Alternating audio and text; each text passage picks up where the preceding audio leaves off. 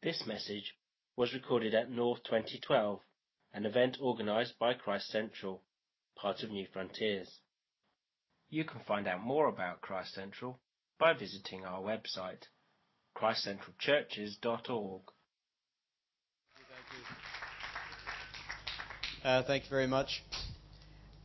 I'm very blessed and honored to have my wife Elaine with me here today. No, you must stand up. We met in the early 1980s in Durham. She was nursing and came to the church that I was planting called Emmanuel. And then we got married, went to Canada where we've been involved in. We planted another church there in 1984. We're still there.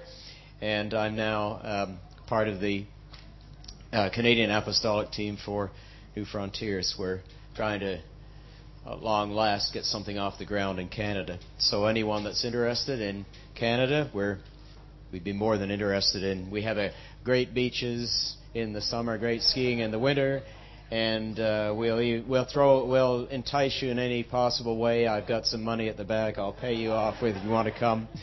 No. Now, I hope none of that was recorded. All right, I'm always saying that. So in this talk today, you're not going to be able to take in all of the information that I'm giving. I'll do my best. I think I succeeded last year. I'll do my best to get the powers that be to post the full notes on the North website.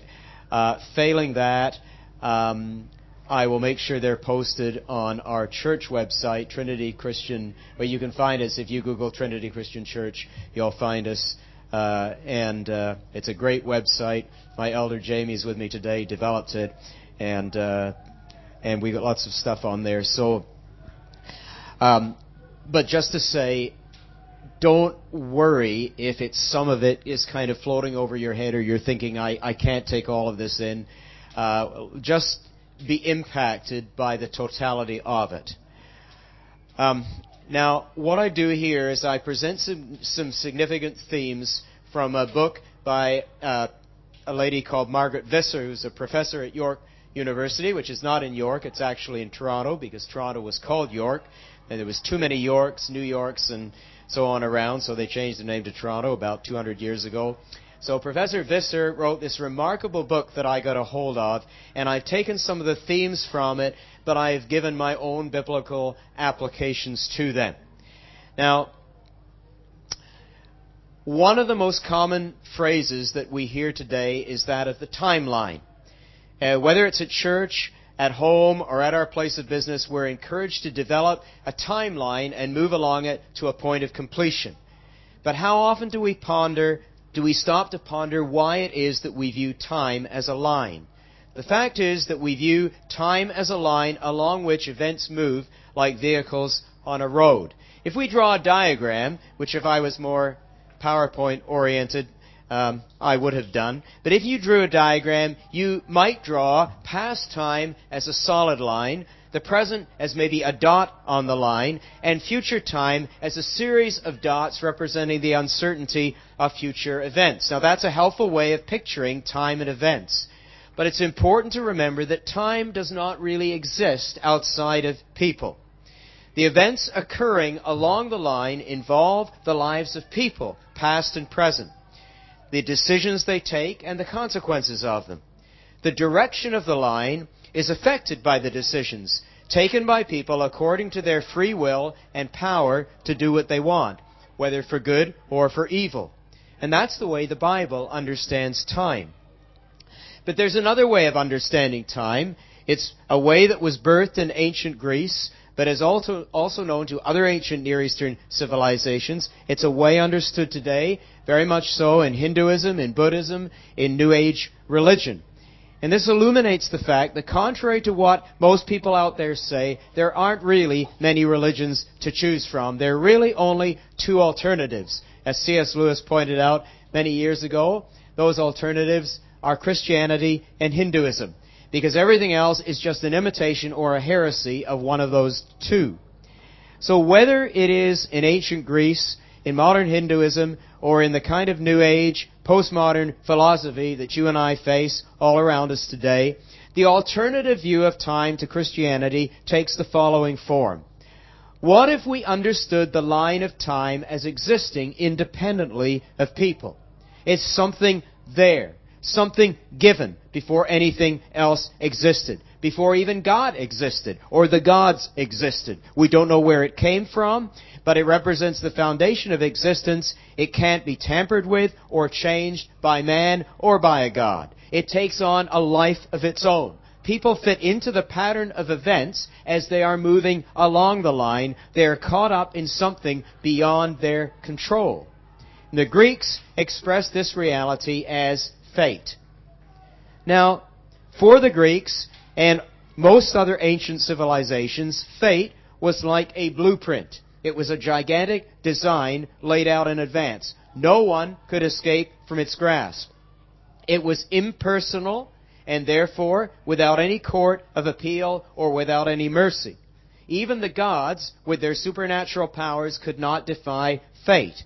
Now, fate was conceived of, in one of two ways, either a line or a circle.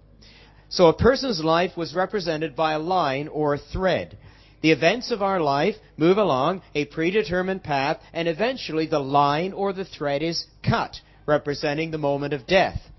And this thinking still occurs today every time someone reads the fate of a person from the lines on their hand, including the line of life and where it ends. Now, according to the Greeks, the timelines of life were controlled by the three Furies. They were divine beings.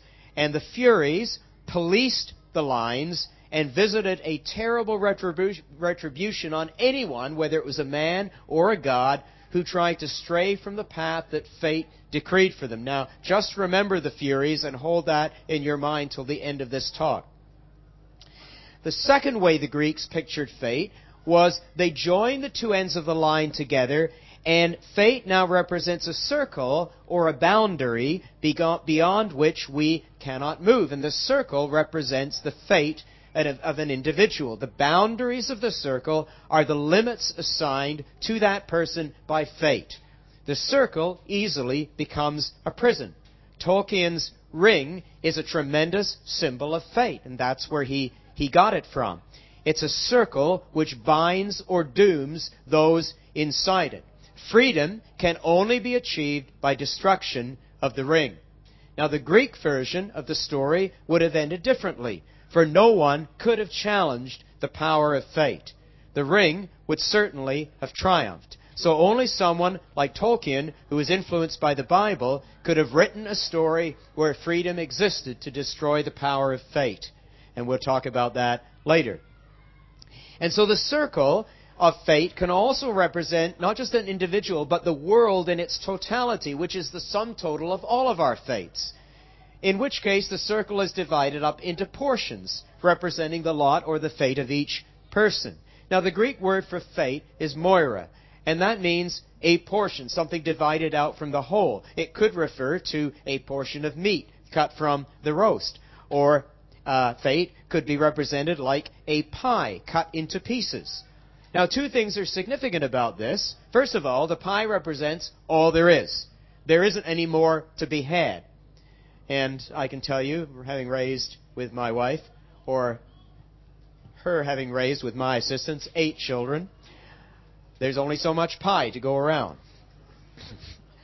Although that seemed to escape their notice, especially my sons. But first of all, the pie represents all there is. There isn't any more to be had. And second, you can only have the piece you've been offered. Just like you can only have the portion of meat that's served to you at the table. Now, here, me talking about Greek philosophy, and there's flipping football going on outside. This is bizarre. Anyway, well, we'll just make the best of it. Now, if we think of fate as determining the portion allotted to us, what exists within the outline of that portion constitutes our value, our identity, our whole entire life.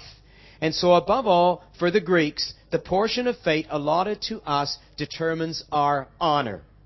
The possession of honor was the greatest treasure a person could have, and the more of it, the better. The extent of our honor depends on the amount of the pie allotted to us. Bigger is better. And there's only so much to go around, the only way I can increase my honor is at the expense of someone else. And so the whole diagram becomes like a jigsaw puzzle, with each piece representing somebody's amount of honor. Now, for the Greeks, honor was all about position. It was getting a bigger piece of the pie. And honor is entirely determined by what other people think of you. So if you look good in the eyes of other people, your honor has increased. If you look stupid, instead of honor, you receive shame.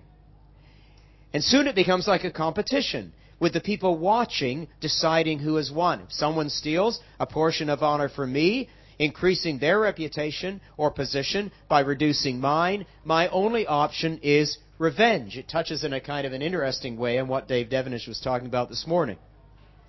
Somehow I must take back that which was stolen from me, for there's only so much honor to go round. My honor can only be increased by reducing the honor of another by a similar amount. Now, in this, it's important to remember that honor has nothing whatsoever to do with ethics or morality. Even the gods were connivers and schemers. You see the same thing to this day in Hinduism. And they were applauded for being so if they could somehow cheat their way to a bigger piece of the pie. Honor is just becoming bigger than those around you. Now, the flip side of honor is shame. The important thing to remember about shame is it's not guilt as we understand it. It doesn't refer to a moral failure. It doesn't refer to something wrong you've done. It doesn't refer to an ethical standard you've failed to reach. Shame is just being on the losing end of the power struggle. So in ancient Greece, if a woman was raped, she was shamed. Her honor was lost. She'd done nothing wrong. Indeed, she was the innocent victim. But now she's damaged goods, fit for no one to marry. And so rape also represented the removal of a woman from her husband, and that took with her his honor, as well as destroying hers. And so a crippled person or deformed person is a person with great shame, someone who is mocked and laughed at by others. Shame is external. It's an opinion others have of us, which has nothing to do with moral worth or value. And the crippling thing about it is that shame is not like guilt in that it cannot be forgiven. After all, the person shamed hasn't necessarily done anything wrong. Shame is therefore far more crushing than guilt. Guilt can be removed through forgiveness, but shame is a part of the essence of the person. It can only be diminished by taking revenge, and if the person is unable to do so, they must bear their shame forever. Now, honor, the portion of the whole which is ours, is allotted or determined by fate. Ultimately, we cannot control what's happening to us. We cannot move outside the amount of honor assigned. Even the gods had relative amounts of honor predetermined by fate and could not move outside of them. So the whole universe is caught up in a gigantic given, something which simply is and cannot be changed. But human nature pushes us toward the possession of as much honor as we can get. Now, going beyond the lines of the diagram, pushing the boundaries of fate, was what the Greeks termed transgression. Transgression does not express right or wrong in a moral sense. It's simply to challenge the boundaries fate has laid down for us. So a person of noble character who transgresses the limits would be punished, while a scoundrel would escape as long as he stayed within his bounds, which may have been large enough for him to live a very pleasant life and one better than the person of noble character. He might have been fated to attain wealth through cheating other people. Who knows? So a second word that was used beside transgression for challenging the boundaries of fate was pride. In Greek, hubris. Hubris, like transgression, does not express right or wrong morally, but just trying to get more of the pie than fate has allotted. Now, hubris or transgression upset the whole system. They created disorder. Everyone begins to lose honor and has to try to regain it from somebody else. And in the ensuing disorder, the weak and the innocent suffer, while the gods are pictured as looking on and enjoying the spectacle, and the Furies punish the transgressors and restore order. Yet in all of this, even the fact we have transgressed is itself fated, so there's no way out. Now, what is the biblical revolution? See, it's an incredible fact that out of all religious viewpoints, ancient and modern, only the Bible presents a way out of the diagram of fate. See, we appreciate this so little because in the West, we enjoy the fruit of centuries of a biblical understanding of reality. An understanding which, in my opinion, is enormously under threat in our day. The biblical revelation breaks the power of fate by presenting the truth of a supernatural, personal God who created everything out of nothing, before and outside of whom nothing exists or is given. He is a God with unlimited freedom who created men and women in the image of that freedom. And early on in its pages, the Bible presents a triumphant picture of the God who destroys the bondage of fate. His children are imprisoned without hope under the cruel bondage of the greatest empire of the age. But through supernatural intervention, the cry of freedom goes up from the lips of Moses, "Let my people go." And by signs and wonders, God leads His people out of Egypt, breaking the power of fate and demonstrating that all of history is subject to His command.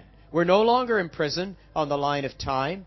We're no longer held in bondage within its ring or its circle. We have power to rise up above the line and break out of the circle, and we do it by entering into personal relationship with this sovereign God. See, freedom can be won by obeying God's law. The road out of Egypt is not the timeline of fate, but the pathway to freedom. So the way things are is not necessarily the way things have to be. A supernatural God gives us the ability to shape our lives and break free from what has bound us. So, in a phrase, Christianity changes fate into freedom or destiny. Destiny is a destination. Destiny is an eternal purpose we can reach, to which the only real hindrance is my own obedience or disobedience. Nothing others can do to you, nothing fate can do to you, can prevent you from reaching the destiny God intends for you to reach. It doesn't matter what somebody else does to you, because you have a relationship with a supernatural God who controls everything and will turn even the worst things to good. So Romans 8 and 28 would have been incomprehensible for the Greek. It would have been, or maybe I should better put it, it would have been revolutionary for the Greek or the Roman or the person of any ancient civilization to hear that God works all things together for good for those who love Him and are called according to His purpose. So, to blame others, to become bitter at what others have done to us, that's what Dave was also alluding to this morning, is actually to fall back into a fatalistic attitude in which you assume there's no way out for the wrong that was done to you. Whereas in fact, as my psychologist friend will tell you, the damage that you do to yourself through bitterness against that person is more than they ever did to you, no matter what they did. Because it will imprison you, as Jesus said, for the rest of your life. Now, fate is determined by something other than myself, but destiny is between me and God alone. So in this biblical revolution was laid, I think, the entire basis of Western science and civilization, because it's built on the concept of progress.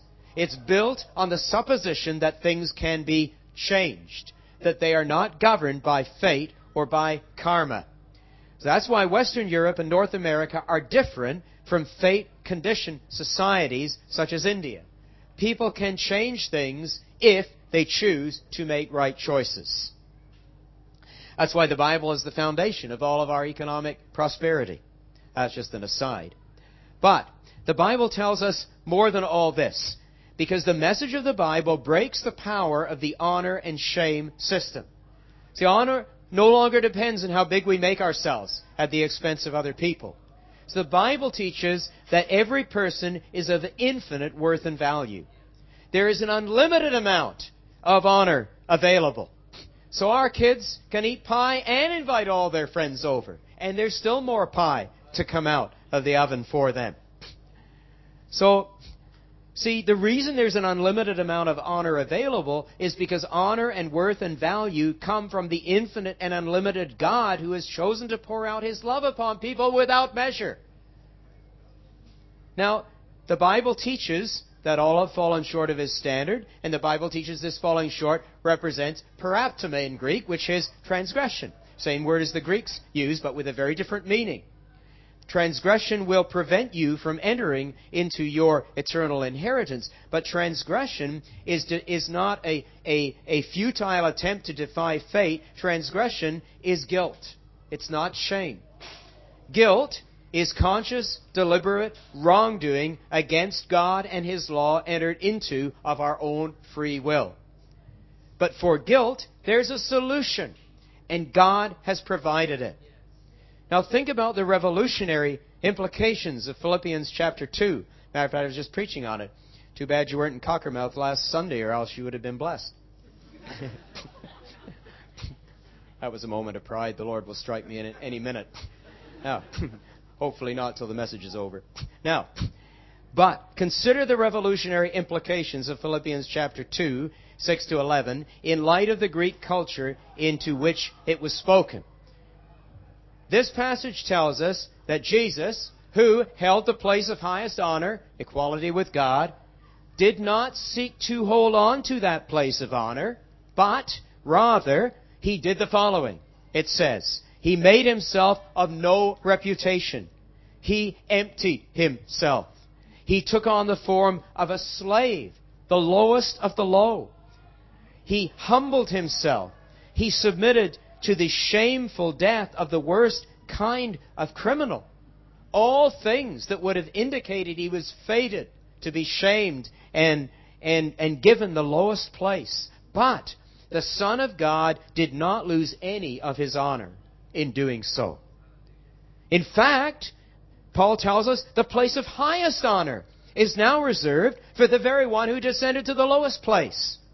The cross, which is the ultimate symbol to the Greek of shame and fate, and could not even be spoken of in Roman society, polite society, the cross becomes the very expression of God's mercy and forgiveness. And once we've been forgiven, we can also humble ourselves in the service of others. We can forgive them for how they've wronged us, because our honor, far from being lost, is only made all the more secure by our forgiveness of them. And we know that the greatest honor consists in the deepest humility and service, for in this is reflected the very character of the God who is the source of all honor and bestows it so freely on people. So when we're wronged, when someone wrongs you, your honor is no longer at stake, because your honor, your worth, your value doesn't depend on what that other person thinks of you or does to you, or what fate has assigned to you, or how bad life has been to you.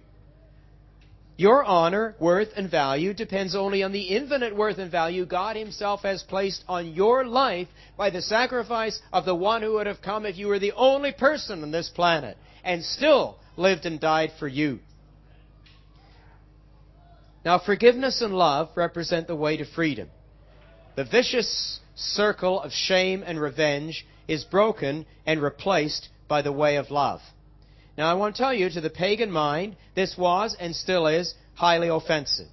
Nietzsche, the 19th century philosopher who was the inspiration for Adolf Hitler, he drew the same conclusion the Greeks did from the message of Christianity, which was this: to make love the greatest virtue is contemptible. To love your enemy, to honor those who are small and helpless, is a sign of weakness. Fate and honor always glorify image, appearance, and power. Might is right. Truth simply reflects the way things are. A world in which the strong are honored and the weak are despised, because that is the fate allotted to them. When the moral values of Christianity are very superficially intermixed with this pagan view of fate, it becomes only a short step to considering, thinking of Nietzsche again, that somehow those with a small portion of honor actually deserve this for some moral wrong they've done, and accordingly they should be punished.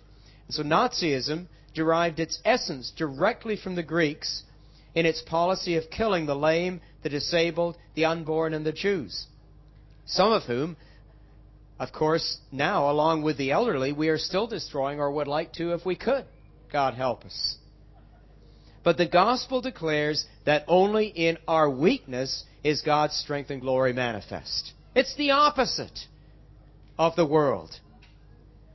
To the Greek congregation at Corinth, which was steeped to the eyeballs in the fate and honor thinking, Paul has to write to them that their search for honor as kings misses the heart of a God who allows His greatest servants to carry the shame and dishonor of the whole world.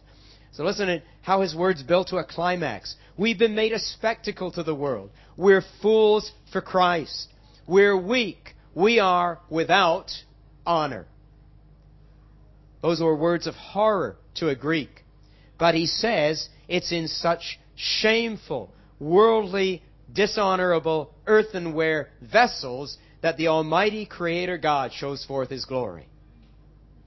Well, like I always said, with God can do everything. God can do a lot with a little, but He can do everything with nothing. And that's me. I don't know about you, but I'm nothing. And when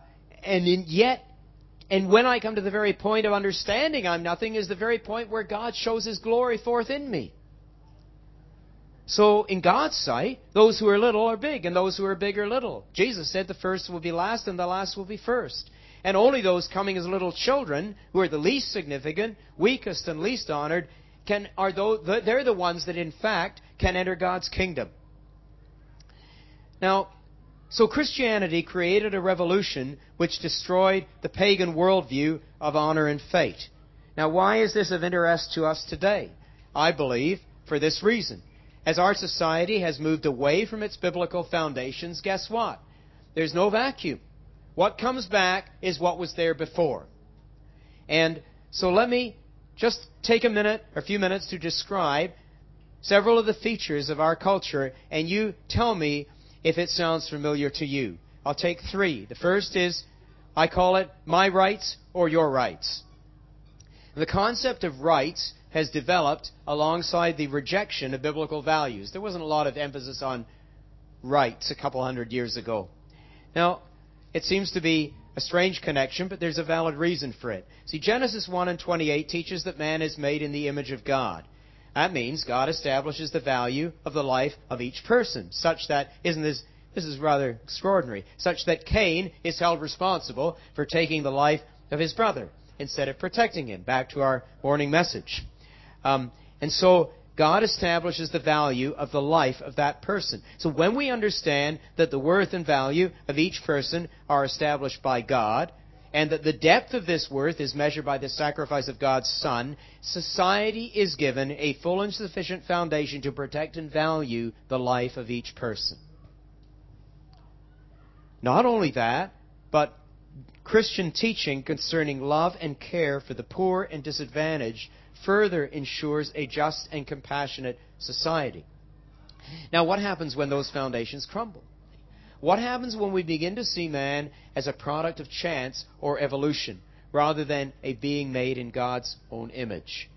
See, human nature being what it is, each person, each ethnic group, each interest group, whatever, rushes to secure their own rights, their own piece of the pie. As more and more people join the rush, inevitably some will gain a bigger piece of the pie than other people. Having a bigger piece makes them feel more significant, more secure, more important, more honored. Some people's rights can only be enlarged at the expense of the rights of others. The woman has a right to an abortion. The helpless infant loses the right to life. In the absence of God, people turn to the courts, believing that laws can change human nature and ensure the expansion of their own particular rights. The gay community seeks greater honor by forcing others, through legal action, to assign to them the right to marry, regardless of the consequent devaluation of the institution of marriage and the family for the other 98% of the population. And as more people turn to the courts, power moves inevitably from elected representatives to the judiciary. From those who cannot afford the legal process, power moves to those who can. See, once people have secured their own rights, most have little time to care for the preservation of the rights of others. Now, this is a picture of our society. Doesn't matter what Western country you live in, it's true, more or less equally. And so, the end result of a focus on rights actually is that might becomes right. The people with the most money, the loudest voice, the most powerful, secure their own rights, and who cares about the rights of others? There isn't a God left to tell people that you must value that person as much as you value yourself. See, in the absence of biblical foundations, within one generation, our society has reverted to the fate and honor diagram of the pre-Christian world. Just substitute honor for rights, and there you have it. Remember the pie and the slices of honor? Remember the battle over enlarging my sphere at your expense? Remember the focus on my value being determined by what other people think of us, rather than who God says I am? The only thing we lack is the Furies policing the lines and wreaking vengeance on those who transgress. Although, in my opinion, there are some politically correct Furies trying to police those lines in these days. Now, the second analogy here is, first was my rights are your rights. The second thing I pick up out of society as we see it today is, I call it my image or God's image. Now, if I understand the reality of the Bible as God presents it, I'm made in His image, then the most important thing in life is what God thinks of me. Not what somebody else thinks of me, it's what God thinks of me. That's how I define who I am, on the basis of what God in His Word says that I am. So everything I have comes from Him. The Bible teaches me He loves me so much that in spite of my sin, He gave His Son to die for me. Now, once society has lost the truth of the ultimate significance of what God thinks of us, something else has to come in to fill the vacuum. And it does. What is now significant is not what God thinks of me, but what others think of me. My worth and value is determined by the opinions of others, by how others see me. Is it any wonder, I ask the question, that image has become everything in our culture? Image is all about making ourselves look good, isn't it? In the sight of other people. What clothes we wear. I buy all my clothes when I come to Britain in a most exclusive boutique, only in this country. It's called Primark. £2 for the top and £8 for the bottom. And I won't comment on the underwear. Now, so image is all about making ourselves look good in the sight of other people.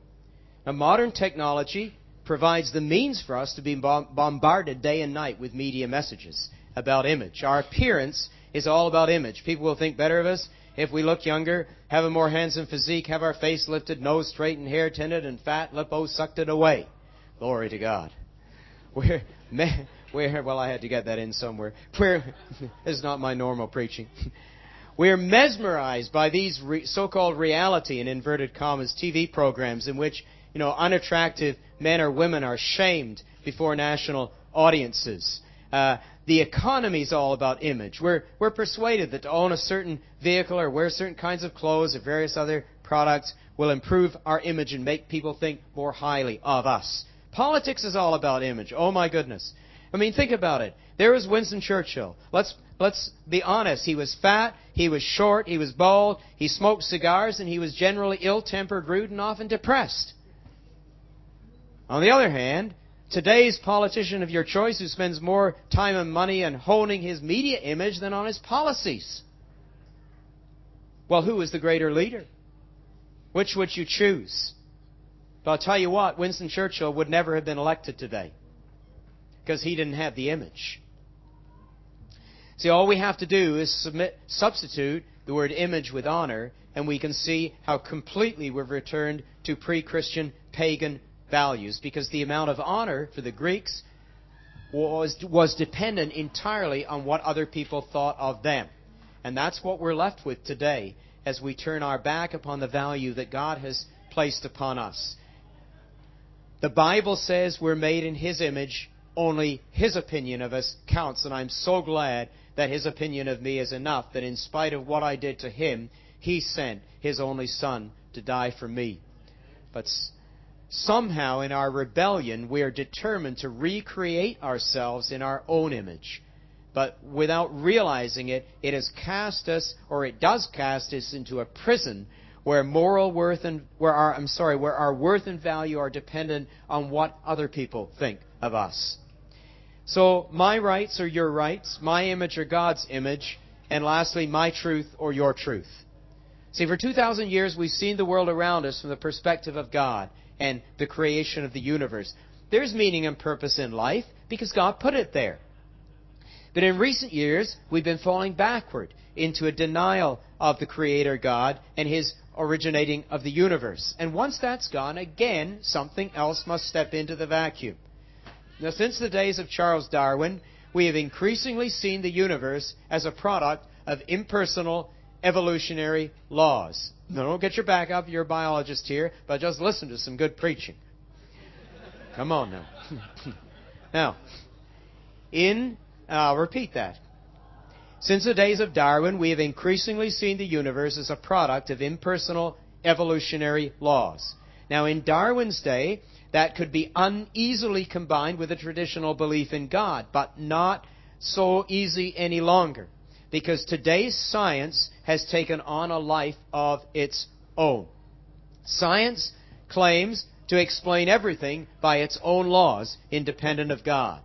The laws of physics are eternal. In the words of one scientist, and I quote him, listen carefully to the significance of the phrase, this is the laws of physics. He says, they just are. They just are. Man is nothing more than a collection of atoms, the product of strings of sugar and phosphate molecules known as DNA. What we are is predetermined by our genes. Now, does that sound familiar? Yes. We're caught in a fated prison. What we are is a product of forces beyond our control. Eternal patterns of fate in the form of the law of physics and the way that certain molecules happen to fall into place when we were conceived hold us captive. Matter of fact, we're no longer accountable for what we do. We had no choice. It was all genetically predetermined. See, when the biblical God is no longer the author of life and is replaced by the forces of fate, then truth and meaning disappear as well. Or at best, truth is relativized. See, truth is represented today by the way things are, as described by supposedly, but not really, objective scientific methods. There's no meaning or truth which explains how things got there in the first place. There's no truth which is bigger than the forces of fate expressed in the laws of science. And so each of us retreats to our portion of the pie, our piece of the jigsaw, to defend what truth, what meaning, what dignity we have left. In other words, to preserve our portion of honor. So as we defend our rights and protect our image, so also we preserve our interpretation of truth. And if there's no transcendent truth left, each of us can only have their own truth.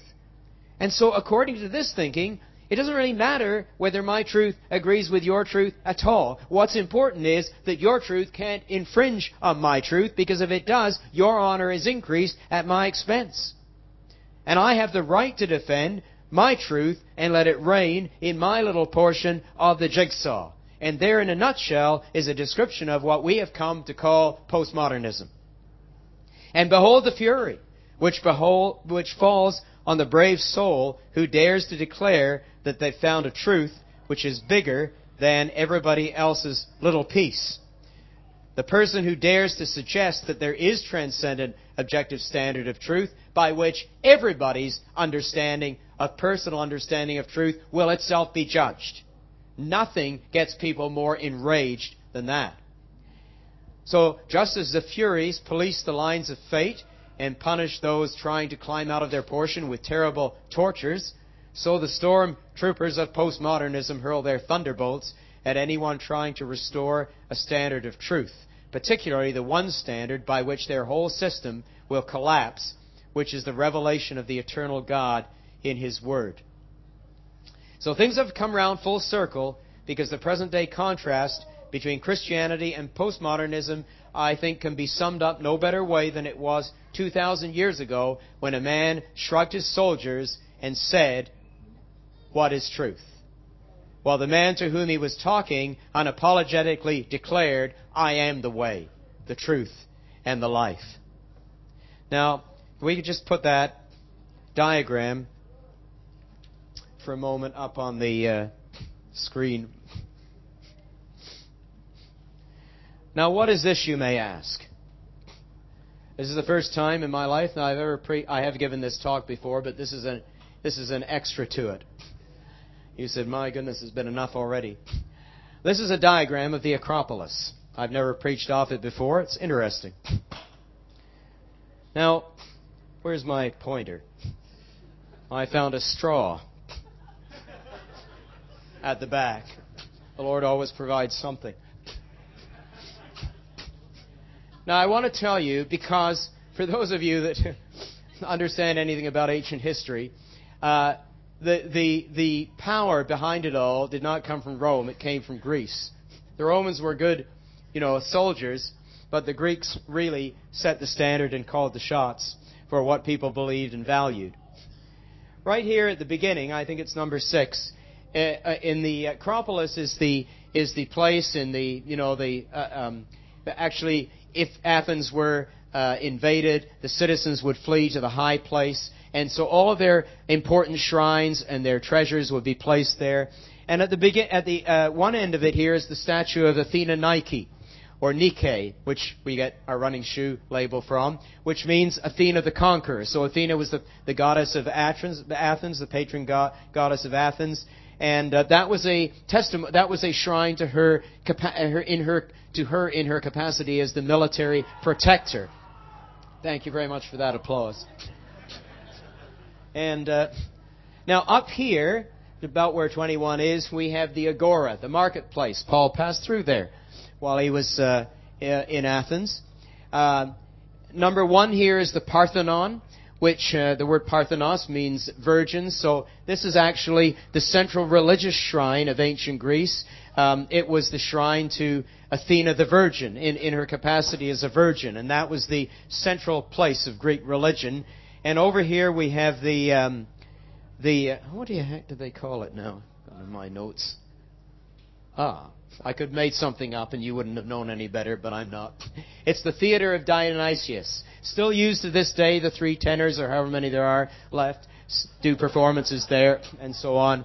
Now, let me ask the question. When the world comes looking for answers to its problems, it goes to one of several places. It'll go to the Agora, money, commerce, the economy. That's the answer to our problems. Or it may go over here to Athena Nike, military power. Or the world may go over here to the power of organized religion. Or it may go down here to Hollywood. Now I ask the question, where does the church go when it's looking for answers? Sometimes it goes into the Agora too. Faith and prosperity, teaching. Money's the answer. Sometimes the church has resorted to military power. Sometimes, and often, it's fossilized into religion. And unfortunately, particularly on our side of the Atlantic, these days, it's often found in Hollywood. God have mercy on us. This is not a seeker-sensitive moment. Now, and I don't believe in seeker-sensitive church either. I believe in Holy Spirit-sensitive church. The problem is there's something missing off this diagram. A jujube to the person who can tell me what it is. What's missing? A what? A Smartie. What's missing? Something's missing. It's right up here. It's a place called the Areopagus. Where did Paul go? That's where he went. See, Paul understood the answer wasn't in the economy. He understood it wasn't in military power. He knew it wasn't in Hollywood. He knew it wasn't in religion. He knew it was somewhere else. The Areopagus was the intellectual center of ancient civilization. The interesting thing about the Areopagus, which means the field of Mars, or the field of Ares, Greek god of war. Mars was the Roman equivalent, so it gets translated in I think the authorized version is Mars Hill, and people name churches after it, which is all right. But the interesting thing that I found out about the Areopagus, and there's shrines all over Athens, is that there's only one temple. The Areopagus had existed for centuries as the decision-making, debating, judicial center of the whole civilization. And all the more remarkable, over all those centuries, there's only one temple there. It's not the temple to the unknown God, the agnostos theos that Paul refers to in Acts 17. He passed by that in another part of Athens on his way. The shrine that's there is the temple of the Furies. Remember the Furies? They were the ones who controlled the whole system. See, Paul went to the Areopagus that day to shut the whole system down. That's what he did. He knew that he bore a message of freedom that could destroy the power that held a continent in bondage. He took his sword and he stuck it right in the heart. And see, I feel today that God is calling for men and women who will do the same thing. Jesus said, "The truth shall make you free." He drew an indispensable link between truth and freedom. When you lose truth, you lose freedom. The truth of the gospel, the biblical message of God and His salvation, set the world free from the bondage of a lie which engulfed the nations of the world in darkness. In 16 years, Paul planted churches and inseminated the continent of Europe from one end to the other. In 16 years, he did it. And when he stuck that dagger in, it was the beginning of the end for the whole system that had controlled those people. And for 2,000 years, that continued. Now, I think the lie rises again. The darkness is coming upon us again in full force. And so to withstand the enemy means, first of all, we have to understand his strategies. It's not all happening by accident. There's nothing new under the sun. What we see today is not some new revelation of modern men and women that understand things better than anybody did before. It's only the old garbage coming back again. And the only reason it's come back is because the power of the gospel and of the Word of God has been chipped away at and eradicated, largely in many parts of our culture. So the only way to fight it is the same way Paul fought it, by an uncompromised loyalty to the truth of God's Word. And the tragedy is, if we profess faith in Christ with our lips, while seeking at the same time to maintain our image, extend my rights, and preserve my own interpretation of truth. Should never happen in the Church of the Living God. Sometimes we even cut out parts of the Bible we consider offensive and no longer relevant. See, if there was ever a time to fight for the uncompromised truth of the Word of God, folks, it's now. If there was ever time to say, I will not cut corners on truth, it's now. This is not a time to water down the gospel. You will not win people to Christ by being so sensitive to their needs that you imbibe of their fatal potion while you're trying to present the truth to them. You'll just take yourself down with them. This is a time to fight with all the weapons that we have. Because God will call us to account and hold us to account for what we do. Now, my brothers and sisters, I suggest to you today that to rise to this challenge with all your mind and heart and soul and strength, this is your destiny. It's not your fate. It's your destiny. You have a choice. So I'm inviting you, whatever way, shape, or form you feel you can join in this battle, to join with me in it today. Now, can we just stand?